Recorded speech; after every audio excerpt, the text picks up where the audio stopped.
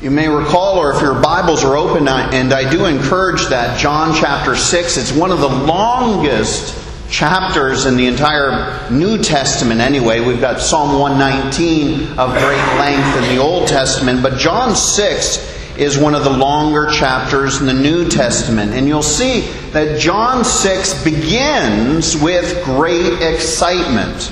You have these miraculous healings that are being performed by Jesus, and these miracles have attracted quite a following, quite a crowd. Adding to the miracles that he performed, Jesus multiplies bread and fish of such quantities that it's able to feed over 5,000 people. As you might expect, this miracle of feeding 5,000 people created further incentive for the crowd to follow Jesus around and stay close to him. If you look at verse 24, you'll see that the people were so enamored with the multiplication of loaves that they actually followed him across the Sea of Galilee in small boats just to keep up with him. But you'll notice as Jesus persists with his teaching, the people begin to grumble. As he persists in preaching, the people begin to complain. They were hearing Jesus make claims that they weren't comfortable with. For example, on repeated occasions, at least 5 in this chapter alone, Jesus claims to have originated from heaven. He says he is the one who comes down from heaven.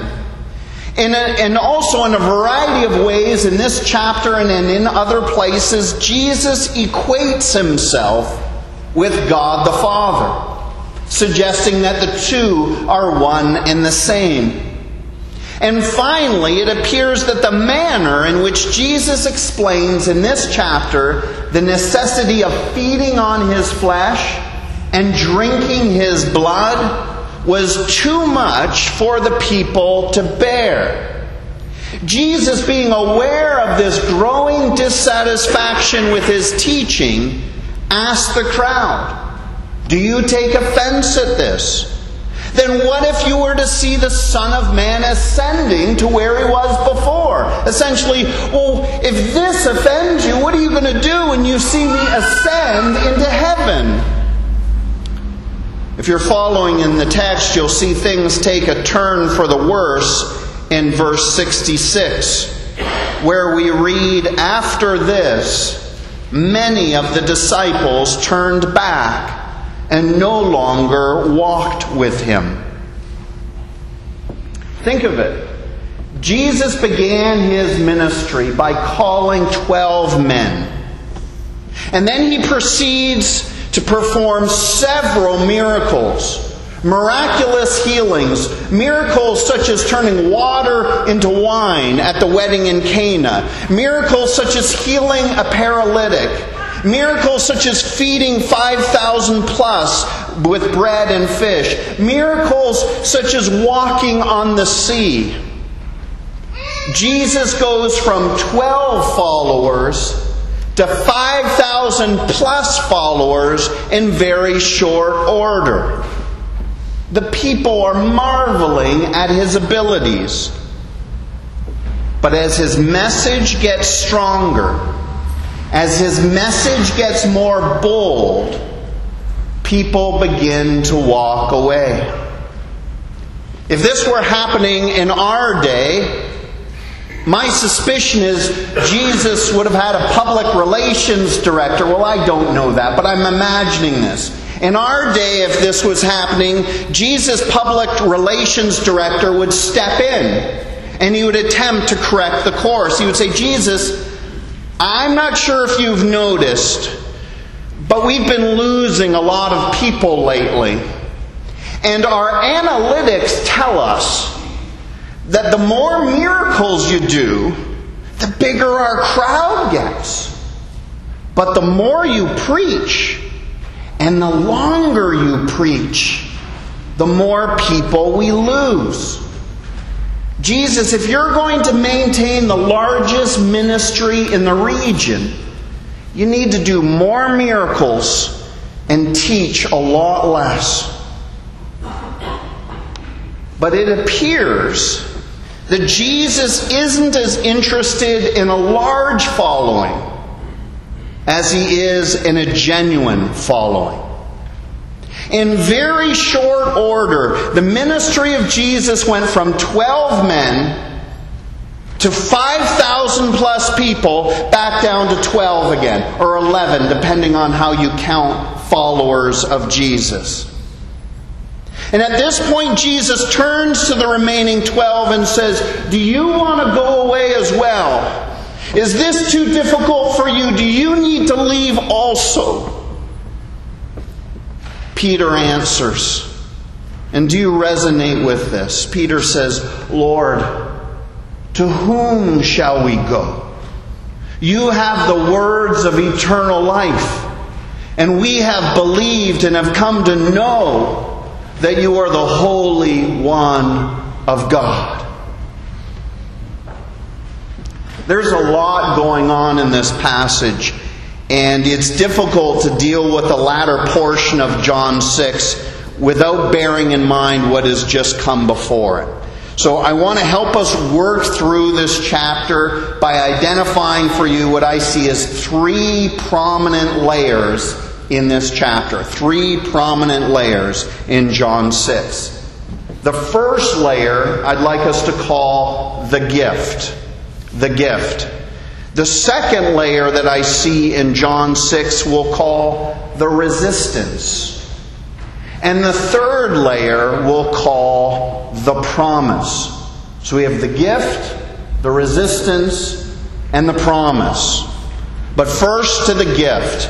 The gift of God is what? The gift of God is eternal life. And as you track with John's Gospel, the metaphors change over time. It goes from the gift of God is living water springing forth to eternal life. And then the metaphor changes to the bread of heaven. But they all point to the same thing. The gift of God is eternal life.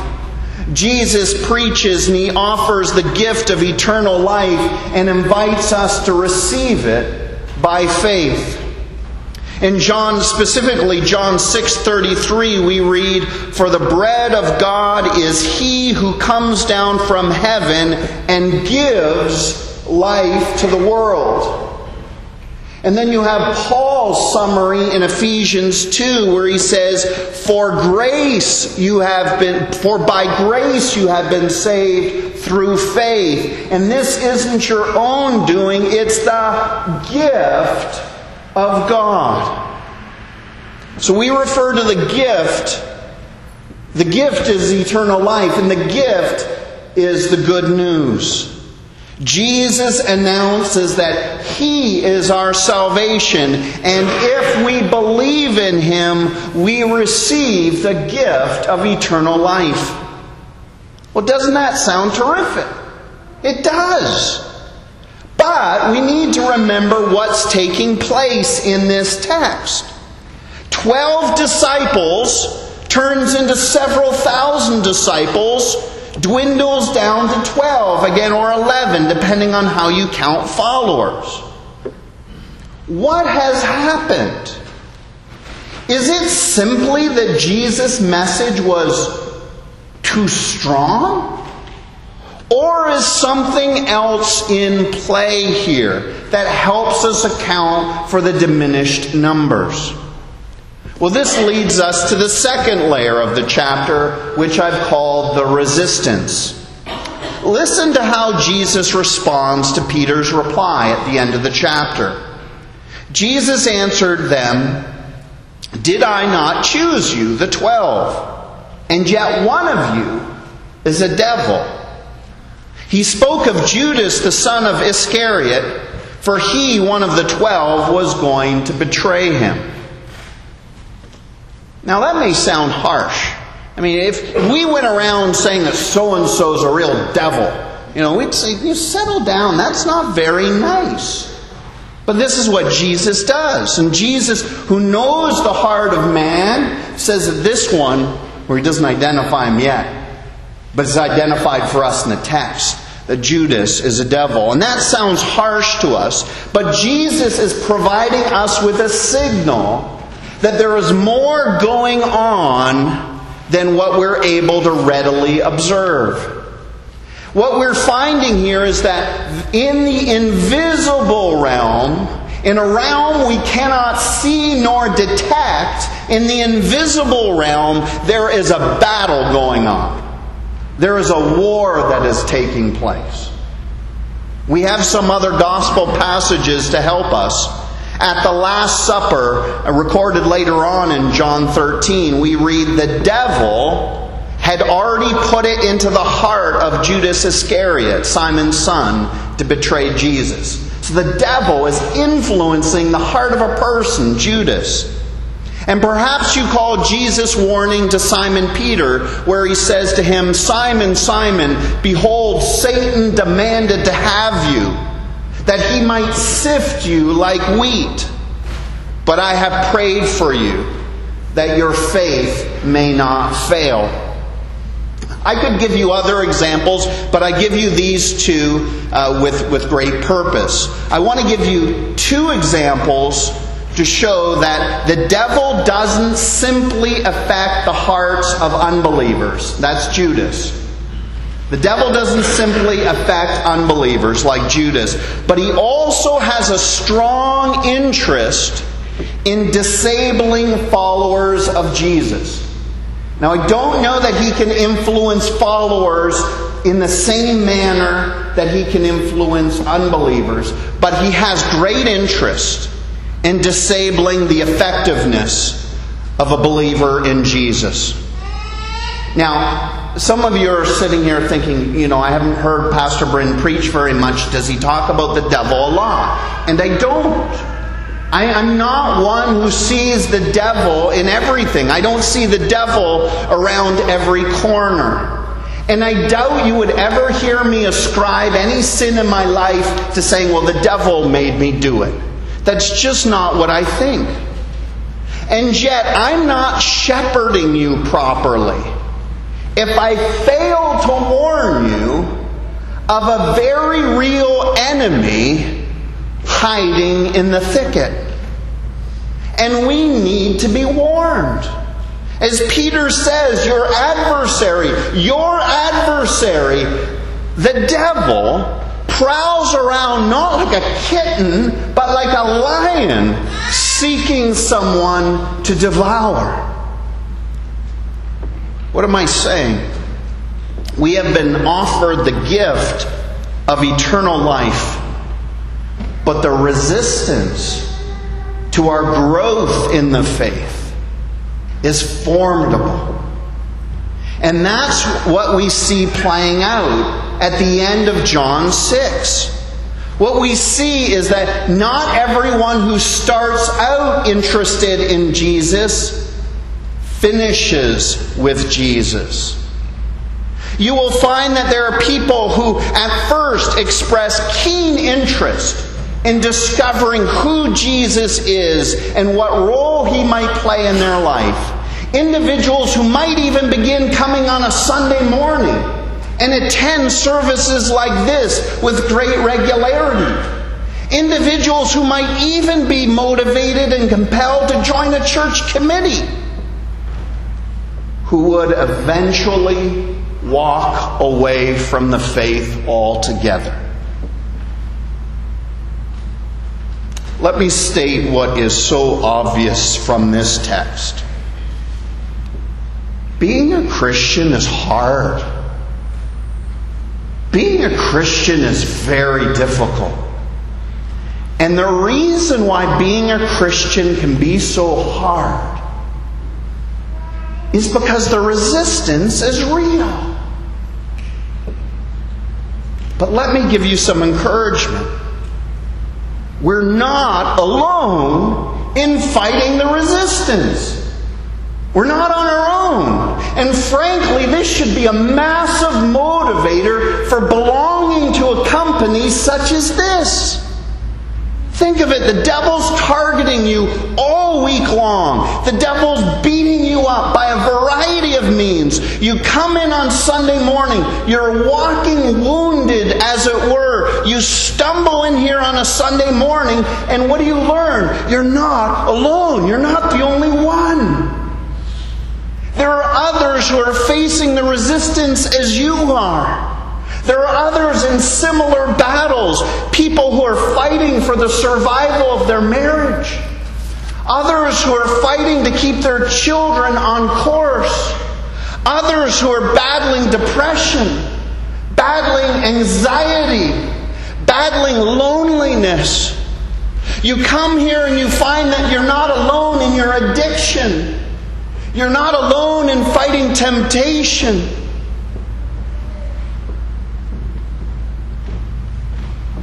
We don't gather on Sunday morning because everything is terrific.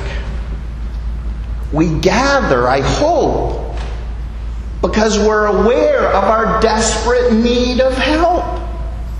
We gather and we discover that while we struggle to hang on to Christ, we learn that He has a firm grip on us. We gather and we're reminded that God has everything under control. None of what you're going through is a shock to God. And none of what you're going through is going to thwart His purposes for you. The Christian life is hard. It tempts a person to walk away and to look for easier paths. But I want you to know, you can endure the resistance. You can get through this. You can win this battle. John, in one of his letters, gives a wonderfully encouraging quote. 1 John 4, verse 4. He says, "Greater is He who is in you than he who is in this world." Who's he talking about? Greater is He who is in you, that's the Holy Spirit, than he who is in this world, that's the prince of darkness, that's the devil, our adversary. Greater is He who is in you than he who is in this world. And that's not even the best news I'm telling you today. That's not the promise that's going to be in our outline. The promise actually comes earlier in John chapter 6. And if you don't have this underlined in your Bible, I know some people don't like underlining in their Bible. I do. And if you do, underline verse 39, where Jesus says, well, maybe I'll let the ambulance pass. It'll give you a chance to look for verse 39 if your Bible's open.